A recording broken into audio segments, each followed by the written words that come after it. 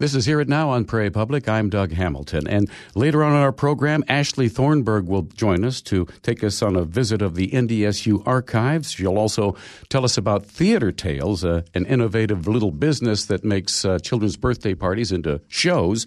And, of course, we'll have Meryl Pepcorn's Dakota Date Book. But we'll start today with some very good news for the folks who work at the Family Therapy Center at NDSU. They've developed an award-winning LGBT affirmative training program, and they've received a grant to share that program. And joining us today to talk about this is Tom Stone Carlson. He is the graduate program coordinator for the LGBT affirmative therapy program and a member of the NDSU Family Therapy Center group. Thanks for joining us today. Yeah, thanks, Doug. What is the Family Therapy Center? Well, the Family Therapy Center is connected to the graduate program, as you mentioned, the graduate program in couple and family therapy at NDSU. And the Family Therapy Center is primarily the place where students in our graduate program who are learning to be therapists get their clinical experience. And the Family Therapy Center provides therapy services to members of the Fargo-Moorhead community at an affordable rate sliding fee scale so that services could be available to people who wouldn't normally be able to afford it. Now, the LGBT affirmative therapy program that you and your colleagues, Christy McGeorge and Kristen Benson, developed won the National Training Award from the American Association for Marriage and Family Therapy this past fall. Kudos to you. Yeah, thank you. Okay. So obviously that makes it an easier sell to a grantor like the Otto Bremer Foundation or the FM Area Foundation. Right, yeah. Just to clarify one thing, it was the Couple and Family Therapy program itself won the award. Excellent. For our focus on providing LGBT affirmative therapy. So in addition to that, LGBT affirmative piece. So what is affirmative therapist training? Good question. So affirmative therapy involves the practice of therapy that's connected with therapists providing a safe and welcoming environment for members of the LGBT community. And that means really it means working with people in a way that is supportive of their relationships and their sexual orientation, that is about holding positive beliefs about their relationships and sexual orientation or gender identity, and then also involves being aware of the struggles and discriminations that members of the LGBT community might face because of being a sexual minority or because of their gender identity. The grant money that you received allows you or enabled you to provide these training programs. You've already had one the 1st of March. Yes. You've got another one coming up April 12th. They're free. Mm-hmm. People need to sign up for it, however. What was the response to the March 1 program? Well, we had 20 people show up to our first training, and we capped the training to that initial training to 20. From the evaluations we received so far, the training went really well. It was received really favorably. We already have over 30 people signed up for the April 12th training. And that training is going to be in partnership with Prairie St. John's, and so we'll be providing training to their staff as well. Now, is there any research into the percentage of counselors or therapists who hold negative beliefs about LGBT issues? There have been some studies, and these have been studies that are older studies, but studies that showed that therapists did hold negative beliefs about or biases about the LGBT community. But more recent studies show that therapists actually have quite positive beliefs about members of the LGBT community. The problem is that they're not being trained to be able to have the skills and the knowledge they need to provide competent therapy. Well, that begs also the question, is there any reliable estimate of the size of this population in like the Fargo-Moorhead area or North Dakota or whatever? Well, the question probably is a reliable estimate. Okay. There have been some estimates, and there was one that just recently came out, as I think maybe you saw on the Fargo Forum, that said that North Dakota had the lowest percentage in the nation. I don't remember the exact percent, but it was low. And I think the problem with any kind of survey research is you're not going to get an accurate number, that there's concerns about people being identifying as gay, lesbian, bisexual, or transgender for safety reasons. And so there's always going to be an underreporting. I think in the overall United States, there's always been an estimate of around 10%, 10 to 11%. And my guess is that North Dakota would be much higher than the current data that just came out. And would you say that the NDSU campus would fit the national model? Or? Yeah, I mean, it may not be exactly the national, but I think there's certainly a much larger number or percentage of members of the LGBT community at NDSU than most people would imagine. You touched on this, but there is a licensing process for therapists. Mm-hmm. Does that current process involve any awareness about LGBT issues? Well, most licensing requirements are based on accreditation standards that training programs have, and all accreditation standards require that graduate training programs in counseling, or in our case in family therapy, that we are required to prepare students to work with diverse clients, including LGBT clients. And so the standards indicate that programs should do this, and that that's an important part of the training program. The problem is that the research shows that programs just aren't doing a good job preparing students to work with LGBT clients. So that might give NDSU a bit of a leg up, training its students for the world that is. Sure, we like to think of it that way. Okay. How available is LGBT therapy in North Dakota or Northwest Minnesota? I mean, that's a good question. I think we know that in this community and in most communities that there is a significant need for more therapists who are identify as affirmative therapists, who are qualified to provide affirmative therapy. And that's really what this grant is about. This grant is about making sure that therapists in this community are prepared and qualified to provide affirmative services, so that a gay or lesbian client or a bisexual or transgender client can not have to struggle with finding a therapist and not have to worry about going into a therapist's office and asking whether they're accepting, whether they're welcoming. And, unfortunately that still happens today, where an LGBT client might go to a therapist and the therapist will say, "I'm sorry, but I don't think I can work with you because of my beliefs." Wow. And that's really unfortunate. Well, I realize you can't do the whole program for us because you deal with hours and we're talking about minutes here, but could you give us a sense of what the LGBT affirmative therapy program is comprised of?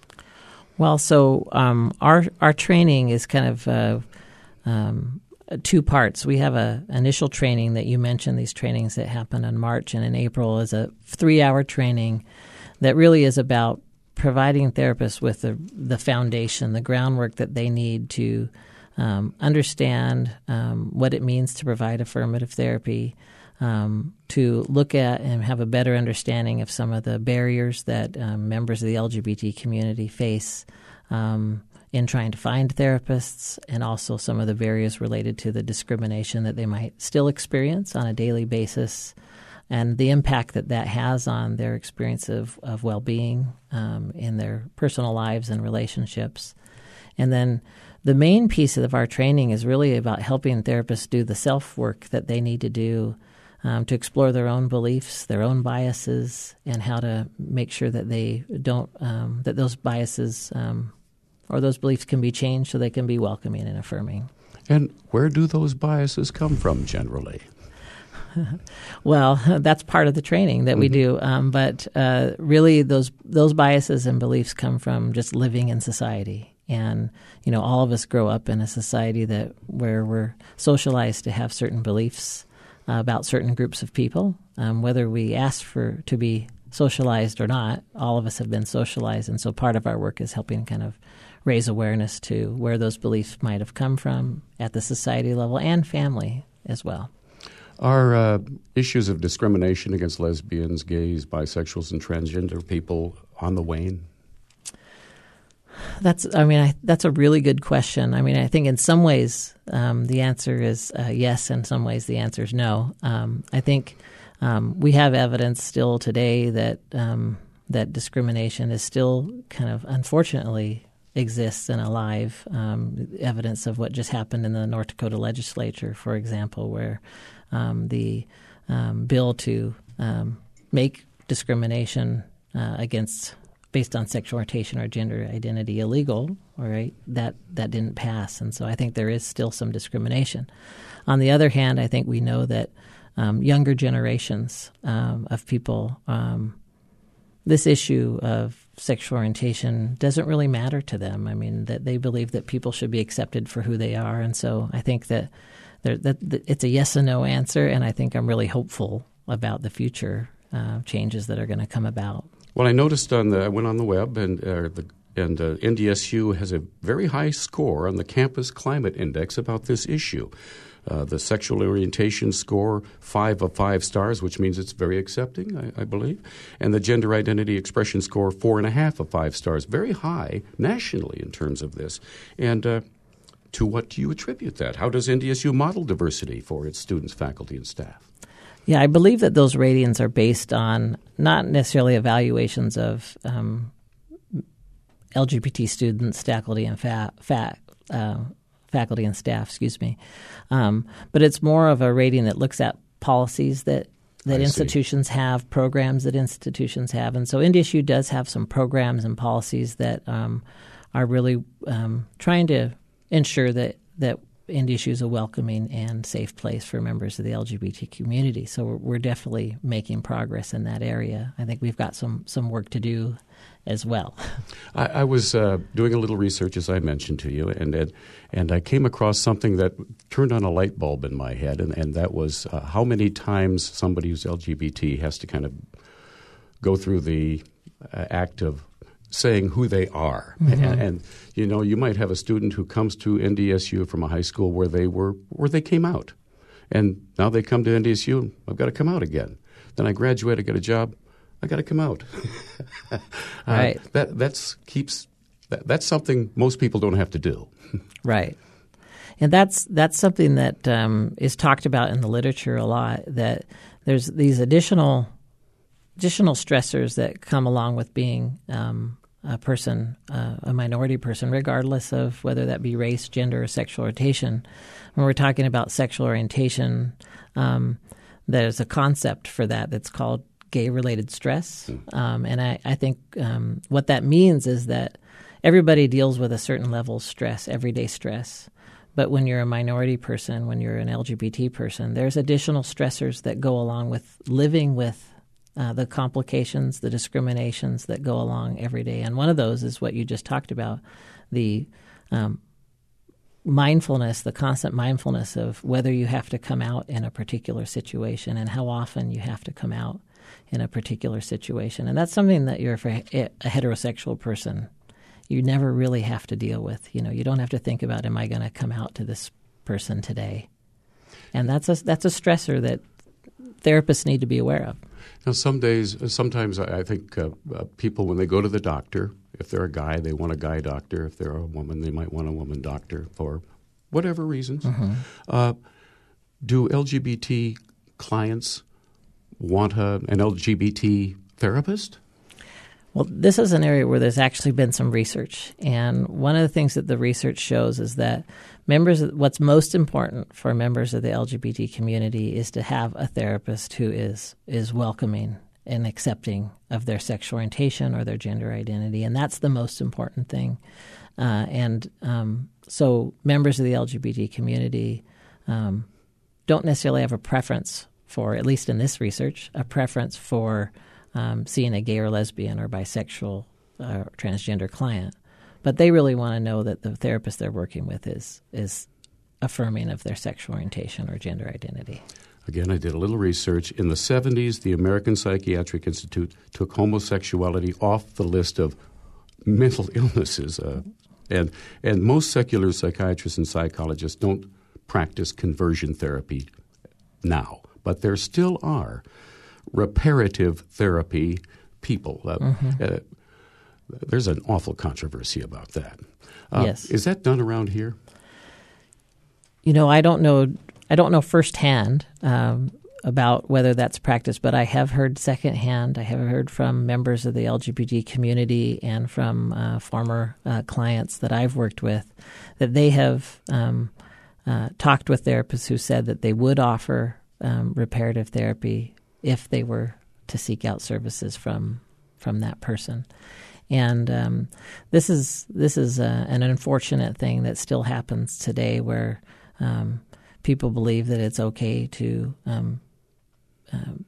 base their therapy with a particular group of people based on their own personal biases and beliefs about whether or not it's okay to be gay or lesbian. And the issue has already been decided, as you mentioned, way back in 1973. It's 40 years old. Right. And it's still an issue that keeps coming up. There are fewer and fewer therapists that practice it, but it's still an issue. And for me, I just think of the damage that it causes when a person comes to see a therapist and the therapist says, either I can't work with you because of my beliefs about your sexual orientation or your gender identity, or tries to change that sexual orientation, tries to encourage them to feel some shame about who they are. Ouch. And I mean, that's really sad that still goes on today. And that's, part of what we're trying to change with this grant is, I don't envision that we're going to be working with many therapists that would practice conversion therapy. But it's really important that we help people understand how to create the most welcoming, the most safe, and the most affirming environment. If there are therapists, counselors out there who'd like to take advantage of this second opportunity, April 12th, is there still space? Yes, I believe that there's still space. And how can they get to you? So they could go on the our website for the Family Therapy Center. They can do that by going to the NDSU webpage and then typing in Family Therapy Center. So ndsu.edu/Family Therapy Center. Or they could contact the Family Therapy Center directly by calling 231-8534. Well, we will also put the link to your NDSU website on our Hear It Now webpage. Great, thank you. Thank you very much for joining us today. Professor Tom Stone Carlson with the NDSU Family Therapy Center. More in a moment.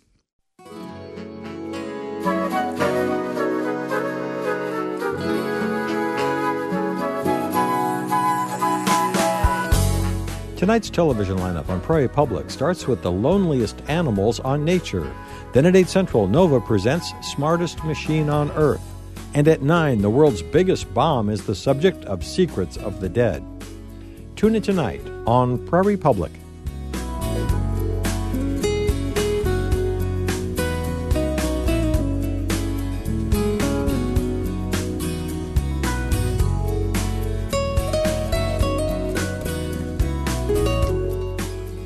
This is Hear It Now on Prairie Public. I'm Doug Hamilton, and you're listening to a little acoustic alchemy called American English. That's the name of the CD, Acoustic Alchemy. Well, you want to talk about a birthday party. Lynette Bergen has a Master of Arts degree in theater from the University of North Dakota, and her ambition is to bring theater to everyone. And to that end, she started a business she calls Theater Tales, which turns a child's birthday party into a stage production. Lynette visited with our Ashley Thornburg. Happy birthday, dear Sydney. Happy birthday to you. Cake and singing. Certainly the norm at a birthday party. Our pirates want the deck. But cleaning a pirate ship? Well, that's a bit of a twist. Arg, I'm tired of swallowing the poop deck. Luckily for all 14 little ladies on board, they're only cleaning an imaginary poop deck. Arg, if we don't find it soon, I'm gonna walk the plank. But whether or not they realize it, they are doing something real, and far more important. They're learning. This is an activity that let all the kids bond together, and what we thought the play would do is bring them together in terms of everybody having a role and acting as a team. So that was something that was very engaging for us.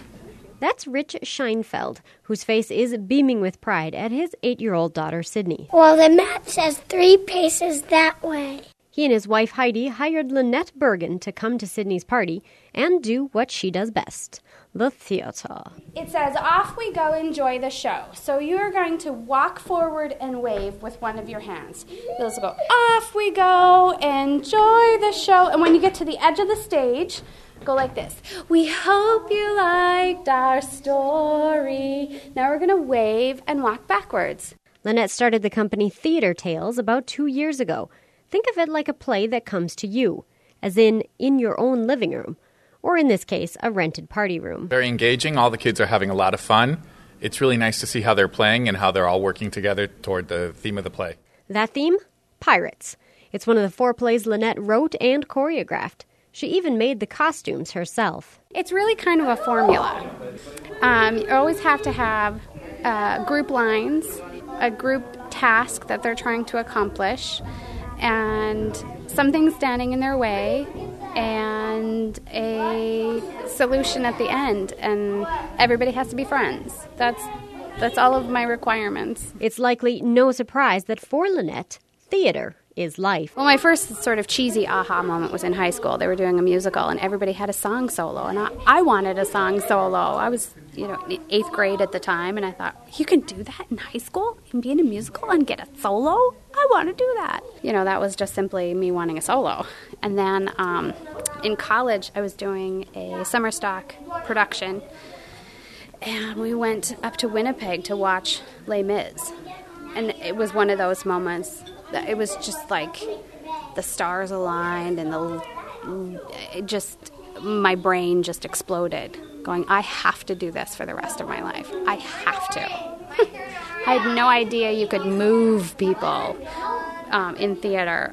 Because before that I had done Anything Goes and a lot of the 40s, 50s type musicals. Everything's, boy meets girl, boy loses girl, everybody, boy gets girl back because the boy's an idiot, and, but they were just fun. I didn't know you could really move people. For the better part of 20 years since that aha moment, she's devoted herself to spreading the benefits of being on stage. Well, maybe we'll find half the treasure. All right. It gives them confidence to say something in a crowd and to express their ideas and express just, freedom of expression, and to know that, to get that applause. I mean, think about it. As adults, when do we ever get applause? We just don't. And it's so important.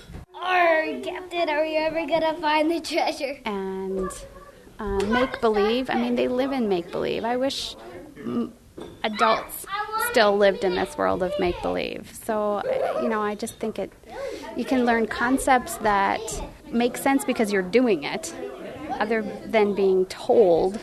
You're living it and you're doing it and you're acting it out. So I think even, as a learning tool, it's priceless. As are the memories for Captain Sydney and her 13 first mates. I really like being the head of the line, and I like where we line up and we get to say our lines. It was just really fun. It was like the best experience. Was she right? Are you girls having fun? Yeah! For Hear It Now, I'm Ashley Thornburg. That sounds like a lot of fun. For kids who are older learning how to act, like in college, improv is really tough because they have a lot of difficulty kind of overcoming their inhibitions. Not such a problem with those kids at the birthday party. The news is next. For Prairie Public, I'm Danielle Webster. The House Judiciary Committee is studying a proposed constitutional amendment that could make it tougher to get citizen initiatives and referrals on the ballot. House Majority Leader Al Carlson's measure would require the sponsors to get 3% of the number of eligible voters to sign a petition before it's put on the ballot. That would increase the number to just over 20,000. Right now, the requirement is 2%, or about 13,500 signatures. Carlson's measure would require signatures from 27 of the state's 53 counties as well. This is not meant to inhibit people from changing law and changing the work that we do, but it's meant to engage the citizens and to spread it out across the state. The measure would also prohibit paying any circulator on a per-signature basis, and it would require measures that would affect the state budget by $20 million or more to be on the November ballot and not the primary ballot. Activists don't like it, saying the measure will inhibit the public from initiating or referring measures. Leon Malberg is a Dickinson businessman who has been involved in several initiatives. Is the resolution solving a problem or creating one? Or is it just measured punishment for those who don't always agree with what is coming out of Bismarck? The Judiciary Committee did not take immediate action. The measure is HCR 3011. This week's snowstorm will likely bump up the risk of flooding in the Red River Valley. Tim Birchie of the Corps of Engineers in Fargo says the snow core samples were taken prior to the storm in the southern Red and Cheyenne River basins. Water content was across the south were 3 to 5 inches. I would sure expect to see the outlook probably increase across the board. Even with the lesser amounts in the Southern Valley, it did add some, and certainly the Cheyenne Basin then picked up a lot of moisture, and as we went north, so some of those northern ones as well. I don't know that we're going to get into any numbers that'll be very alarming, but I'm certainly, it's bound to increase. We're later in the year, and we did nothing but add moisture.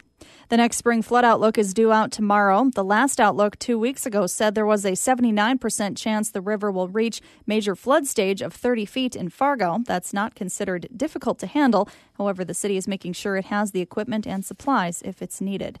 And the continuing lockout at American Crystal Sugar is leading lawmakers in neighboring Minnesota to consider a bill that would take action against the companies involved in these types of labor disputes. Minnesota State Representative Joe Atkins says his bill would extend unemployment benefits for the duration of a lockout and charge a penalty for the employer that initiated the action. Entities to come in with big promises of job creation and stimulating the economy and then take our money, only to turn around and do the exact opposite. Lock people out, not let them work, cause unemployment to go up and unemployment benefits to skyrocket. Minnesota AFL-CIO spokesman Steve Hunter says the impact from a lockout reaches well beyond those who are kept from working. Workers who aren't working aren't purchasing goods at their local merchants. The kids are stressed out. They don't do as well at school. So there is a community effect beyond just the workers themselves, and we think that by ensuring some economic security for the workers, we can help mitigate those community effects as well. In North Dakota, a split-state Supreme Court ruled that 420 locked-out American Crystal Sugar workers are eligible for unemployment benefits, reversing a lower court decision that could mean a payout of $4 million to the workers. In Minnesota and Iowa, the locked-out workers were eligible for unemployment, but their benefits have long since been exhausted. For Prairie Public, I'm Danielle Webster. This is Hear It Now on Prairie Public. I'm Doug Hamilton, and I'm joined by Ashley Thornburg because We're going to talk about archives. Preserving our past is an attempt to make the future brighter, one of the functions of archiving. And a collection of history stands tucked away in a corner of North Fargo. And Ashley Thornburg joins me.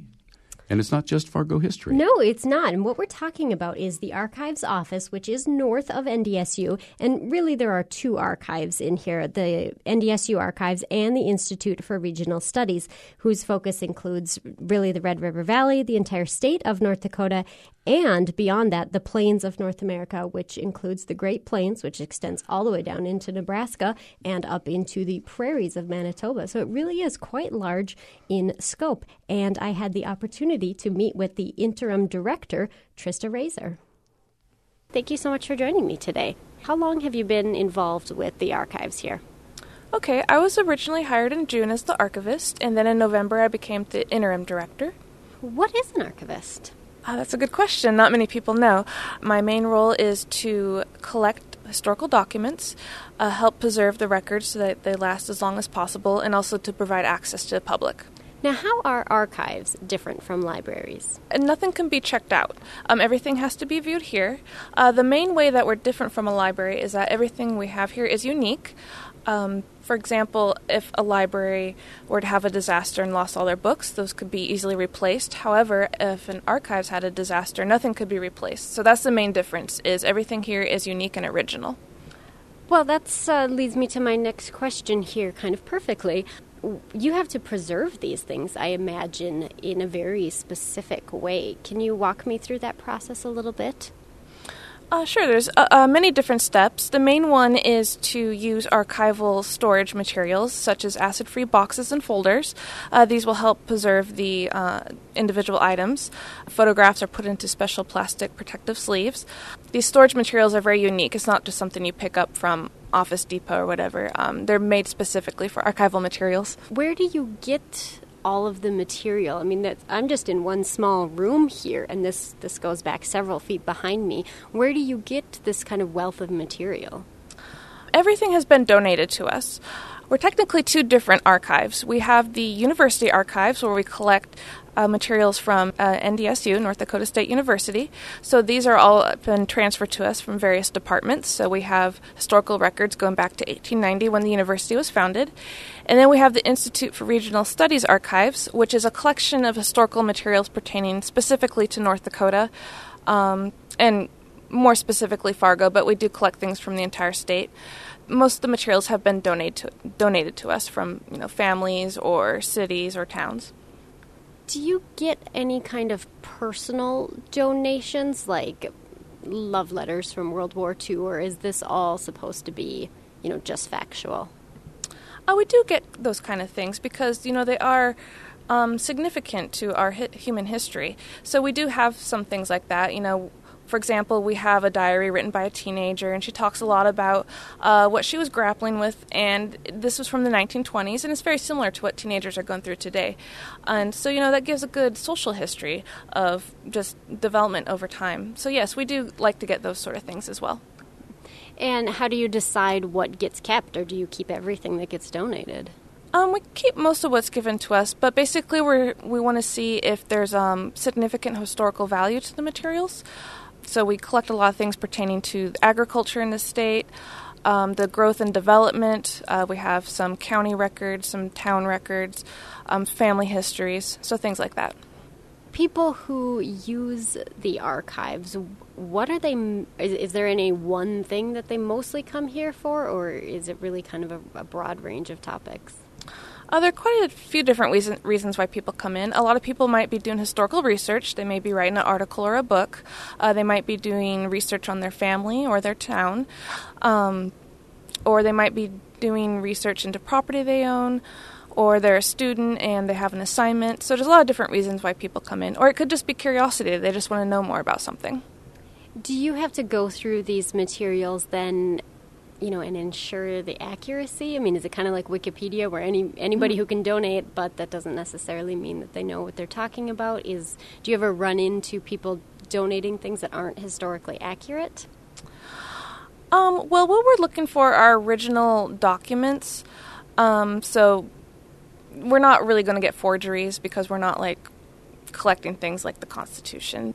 What do you think is the role of the archives in a town? Well, archives are extremely important because they help us to remember our past and to know where we came from. It also helps create a sense of community.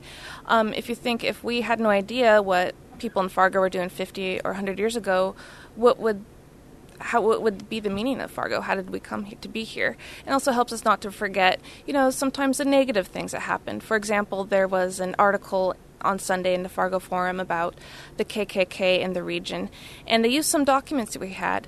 So even though, those are really hard issues to grapple with, it's important that we don't forget that these things happened.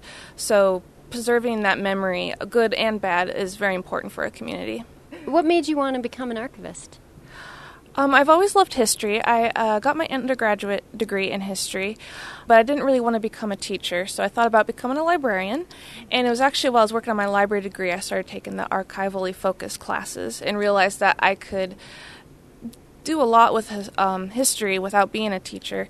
And it's been a lot of fun to work with historical documents and to preserve them for future generations to come. That's really meaningful to me since, as a historian, I look back at older documents that previous generations have preserved.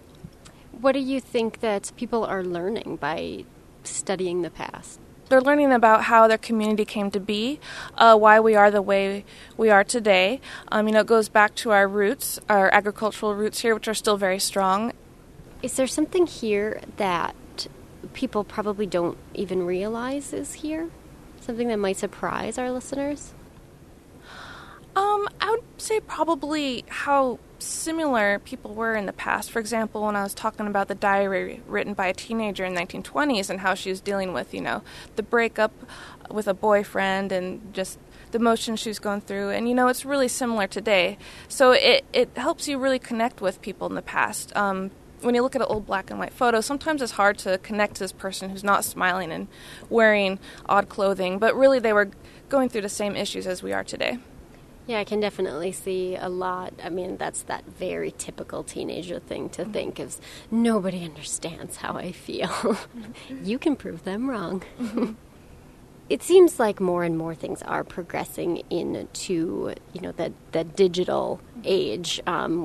We've been in this for a long time now. How do archives keep up with the changes in technology? It's a really difficult challenge for archivists. Technology is changing quite rapidly, so you come across problems such as you might have a lot of digital documents, for example, on a floppy disk. Well, most computers these days cannot even read a floppy. So one approach is to migrate old electronic records into new updated versions, for example, taking what's off the floppy, burning it onto a CD. However, it can be quite expensive. So it is something that a lot of archivists are grappling with. How do you get the money to do that? Sure, yeah. There are a lot of grants that we're always trying to apply for, so we're always looking out for ways to get money in for those kind of projects. Any way for just people who love this kind of thing, for them to get involved, or is this something that needs to be left in the hands of professionals?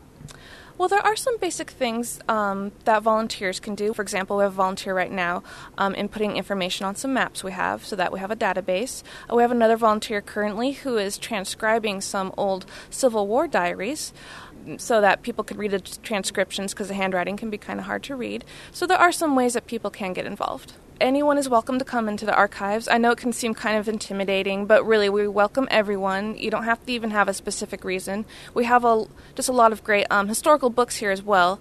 So if you just wanted to come in and browse the books that we have in our reading room, or maybe you just want to see some photos, or we even have things such as all the old yearbooks for NDSU, which range from 1907 to 1980. There's other fun things you might want to take a look at, like old course catalogs, see what classes your grandparents were taking. So I just want to encourage people to drop on by. You don't need to make an appointment. As long as we're open, you're welcome to come in. And those hours, if you do want to stop in, are 8:30 to 4:30 during the school year and 7:30 to 4 in the summer. Coming up after the break, Trista takes me on a tour highlighting some of the treasures.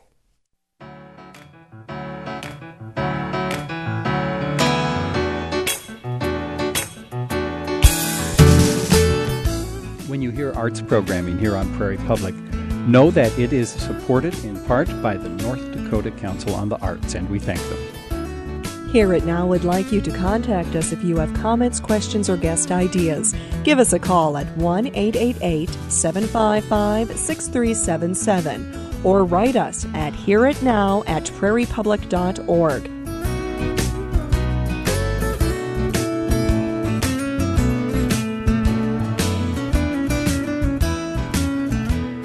Welcome back to Hear It Now. I'm Ashley Thornburg. If you're just joining us, before the break we were talking to Trista Razor. She is the interim director of the archives for NDSU and the Institute for Regional Studies. She gave Hear It Now a behind-the-scenes tour. Okay, we're back in the authorized personnel only section.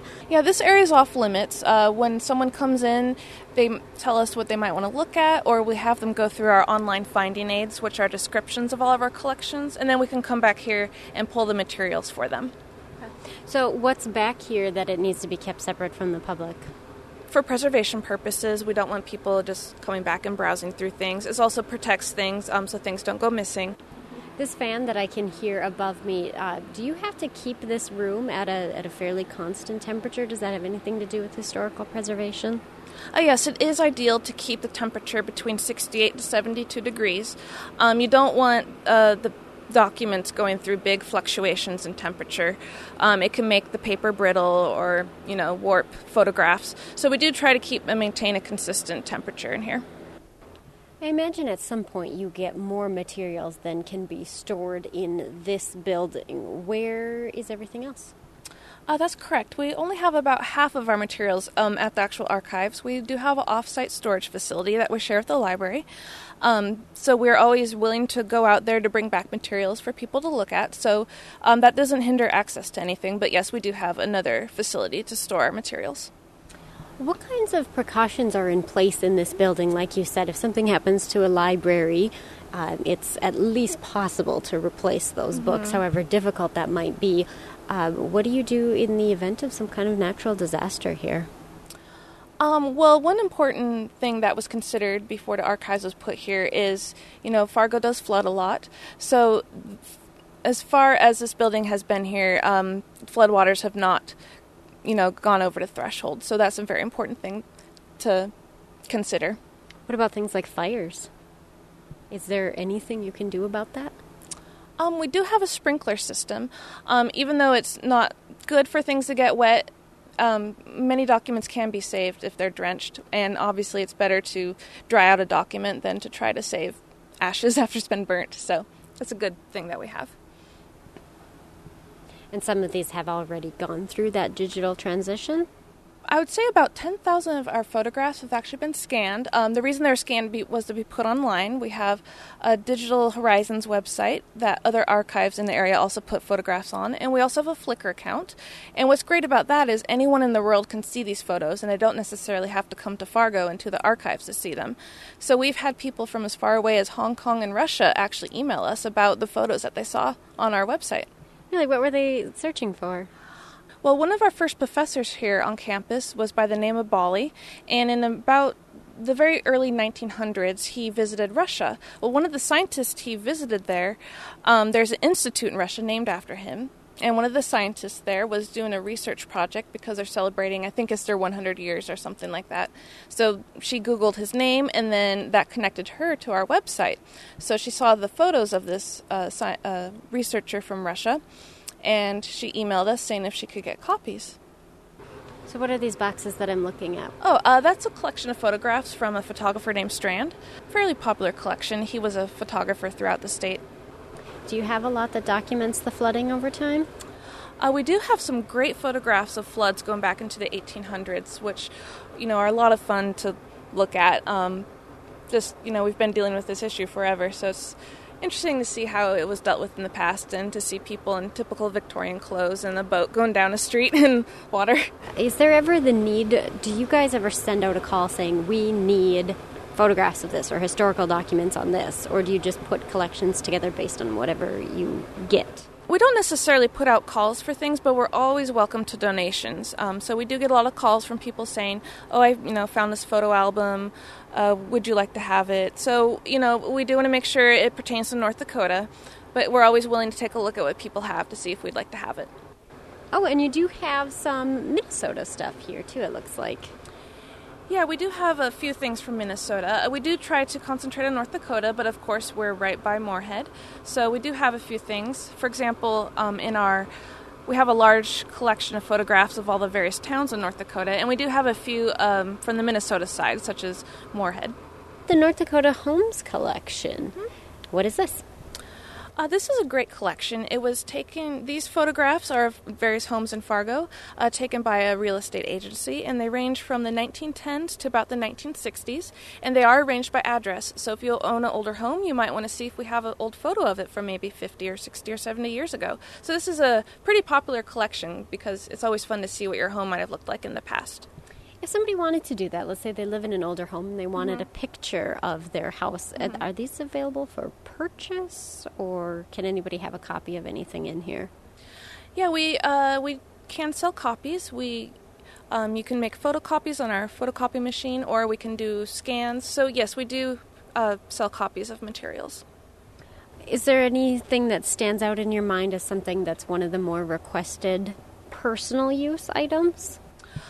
Yeah, probably our marriage and divorce and probate records. Those are pretty popular. I think there's a lot of people who, they might want a record of their parents' or their grandparents' marriage. One of those genealogical tendencies that a lot of us have, I would say. Mm-hmm. So you came here from California just to take this job. What is it that struck you about the history of North Dakota that brought you here? What really struck me is the pioneering spirit of the area. That wasn't something I really was expecting. Growing up on the West Coast, I always kind of thought of the Wild West. But yeah, the West really extends all the way to the Mississippi. So it's been great to get to learn more about the early homesteaders and just what people had to do to really deal with this environment out here. Yeah, it's not necessarily known for being friendly at times. No, I'm learning that through my first winter here. Okay, we found a box here on former Governor George Sinner. Let's take a look at what's in here. Yeah, when he retired, he donated his photograph collection to us and also his scrapbooks. For example, in my hands, I'm holding a scrapbook of when he visited China when he was governor back in 1986. Do you still get collections like this? Will you get it from our current governor? That's a good question. We're always open to donations. So yeah, it really depends. Some governors might want to donate their materials to maybe their alma mater, but we're always open to taking more collections, and they're always really popular with our researchers. And you also have copies of newspapers. Yes, we have all of the Forum on microfilm going back to the 1880s when it was called the Argus, and we get a new roll of microfilm in each month. So even if you wanted to look at, say, the Forum a few months ago, we'll have it. And who does that? Do you do that, or do the newspapers do that? The newspapers, they send us the microfilm, and we also have the Grand Forks Herald, not the entire run, but a lot of it, and we do have some other newspapers here and there on microfilm as well, including the Spectrum, which is the student newspaper. Right now we're looking at a map. It appears to be probably mid-last century, maybe 1950s, and it gives a list of the largest department stores at the time, and many of them are no longer around, such as DeLawrence's, Herbst's, Hughes, Moody's, but then they also include things such as Sears and Penny's, and they're still around. They're at the mall now, no longer on Broadway, but it's interesting to see what has changed and what is still around. Yeah, they started out their life downtown. There's an old Woolworths, one of their old 5 and dimes, a Piggly Wiggly, Red Owls. And, of course, not far off of Broadway, there still is the DeLawrence's building. It's no longer a department store, but, if maybe you ever wondered where that name came from, well, it used to be a department store. Have you heard of Herbst's department store? No, tell me a little bit more about this. Yeah, Herbst's department store was a department store on Broadway.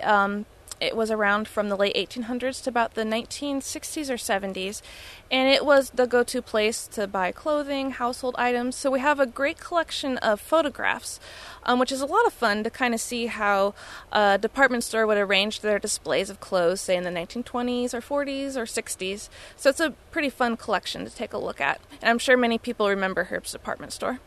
I'm looking at a pretty funny one here. Spinster Skip, what is that all about? This is from our university photographs collection. So we have photographs going back to the 1890s.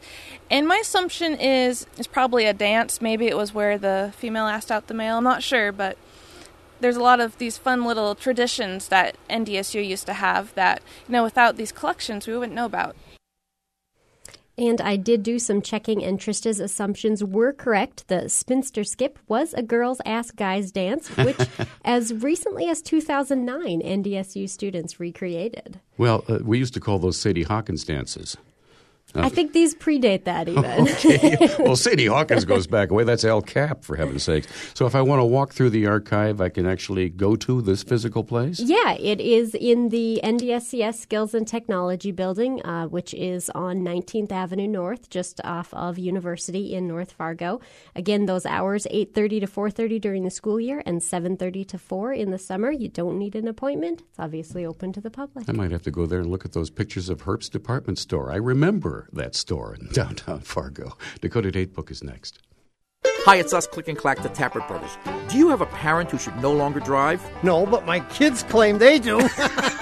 Well, if you ever find yourself with an unwanted car for any reason, think about donating it to support this station. For all the details, call 1-866-789-TMCP. TMCP? Yeah, take my car, please! That's 866-789-8627.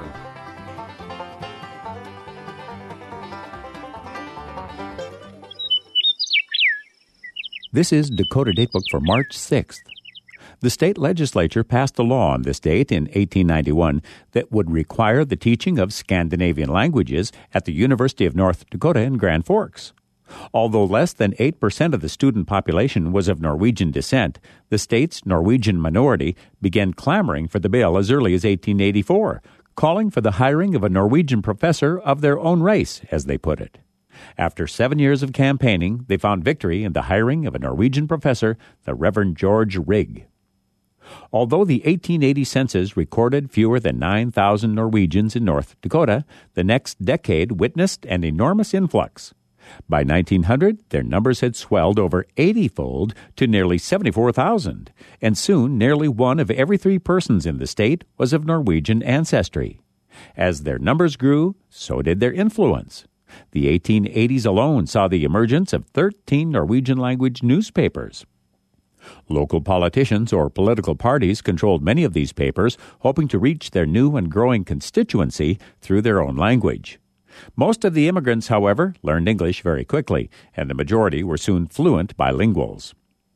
Despite their quick adoption of English and American customs, the Norwegians in the state hoped to preserve their own heritage as well. Passing down Norwegian cuisine and customs to their children, they also hoped to pass on the Norwegian language. To this end, they began lobbying for the bill to introduce Norwegian instruction at UND.